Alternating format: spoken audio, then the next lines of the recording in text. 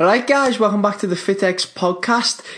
I just want to say at the start of this episode, a great big thank you to everybody that showed the support in episode 1. I received some likes, some messages, some comments, and it was really appreciated from everyone. So if you were one of those people, I really thank you for that. And I hope that it did help relate to you and motivate you and make sure that you're thinking positive and that you're on the right track for your own health and fitness goals. So for episode 2, I wanted to talk about, is healthy eating enough based on my own experiences? Now, I'm presuming for a lot of people when it comes to starting to go to the gym, starting to eat healthy, things of that nature, they're doing it so that they can make a change within the body.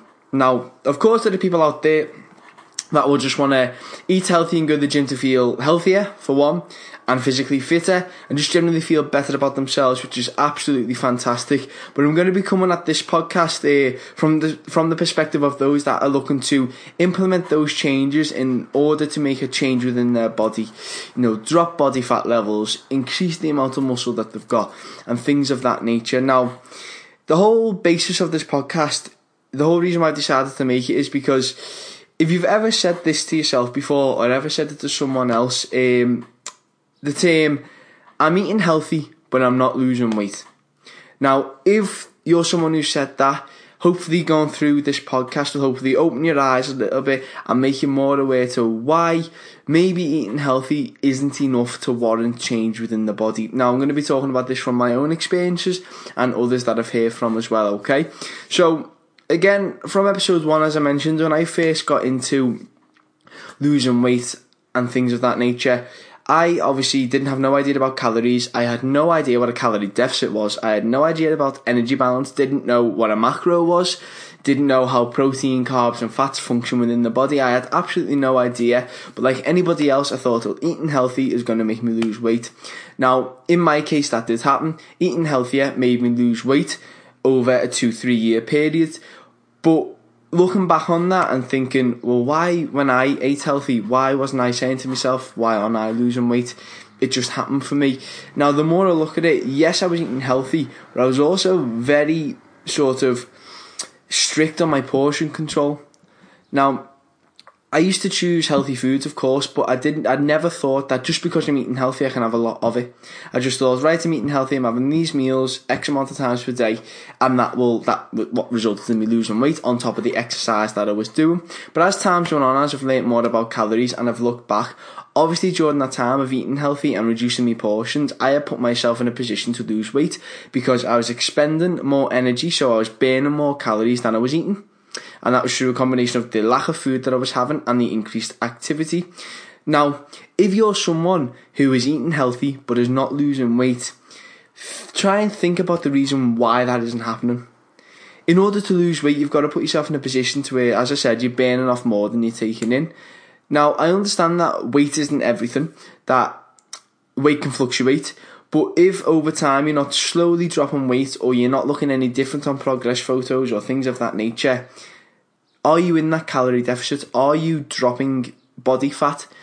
More likely than not, the answer is no, because even though a food is healthy and deemed as healthy and has loads of essential vitamins and all of that for you, there are still calories in those foods, regardless whether they're healthy or not. And surprisingly, you can actually find that a lot of foods that would be deemed as healthy are pretty high in calories sometimes as well. Now, I'm not saying just because they're high in calorie that you shouldn't have them. Of course you should have them. Healthy food should make up the majority of your diet to get all the benefits from it, to make sure that your skin's feeling good, your digestive system's working, you're sleeping well, that everything's functioning well within your body. But at the same time, you've got to make sure your calories are in place in order to warrant change. Because if you're using sort of one piece of the puzzle, for example, which is eating healthy, fantastic for you, but you're not tracking your calories and you have no idea whether you are eating the right amount of food, whether you are burning enough calories in the gym, how are you expecting to know if you're doing the right thing? So why not get the best of both worlds? Why not eat healthy and track your calories? Make sure that you understand, learn about what calories are in what foods. The best way to go about this, and I've talked about this time and time again, is to track your calories. Honest to God, that if I could say one thing that's completely changed my whole entire outlook on dieting for whatever sort of goal it is tracking the calories. It completely takes the guesswork out of everything, because if you track your calories accurately and consistently and you're honest with yourself, it takes the guesswork out. You know exactly how many calories you're taking in. So if you're eating X amount of calories and going to the gym X amount of times a week, and you're keeping that consistent all the way through, no hiccups, no ifs, no buts, and that's the same, and you are not changing, then you can make a change to one of the two variables. You can look at maybe expending more energy, or you can maybe look at changing the diet up to maybe reduce your calories slightly, or do a combination of the both. So oftentimes, if you're someone who is eating healthy and not making physical changes within your body, sometimes eating healthy just isn't enough. Sometimes you've got to take it to that next step in order to warrant those changes, because if you're someone that is eating healthy and you're getting frustrated that you're not changing, that's your answer right there.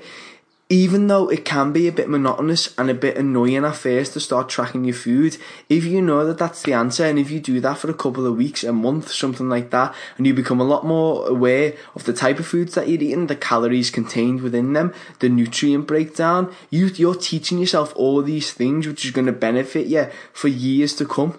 You're understanding, you're learning about what's in food. So when you do go out for a meal, when you do want to have a bit of a treat, you're understanding the calories in it, you're understanding how this is going to affect your overall result, and it takes the guesswork out, which will ultimately lead you to being less frustrated.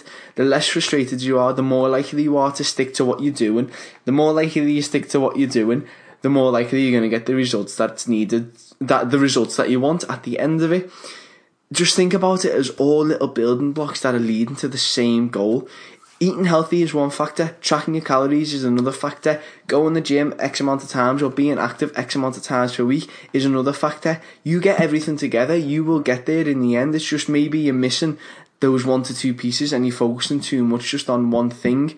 So the take home point for this is, if you've ever struggled with healthy eating and you're thinking that you're doing all the right things but your body's not changing, I truly advise you to track your calories, track them consistently and accurately, and do it for a bit of a long period of time so you properly understand exactly what you're having, and trust me, you'll be a lot better off in the long run.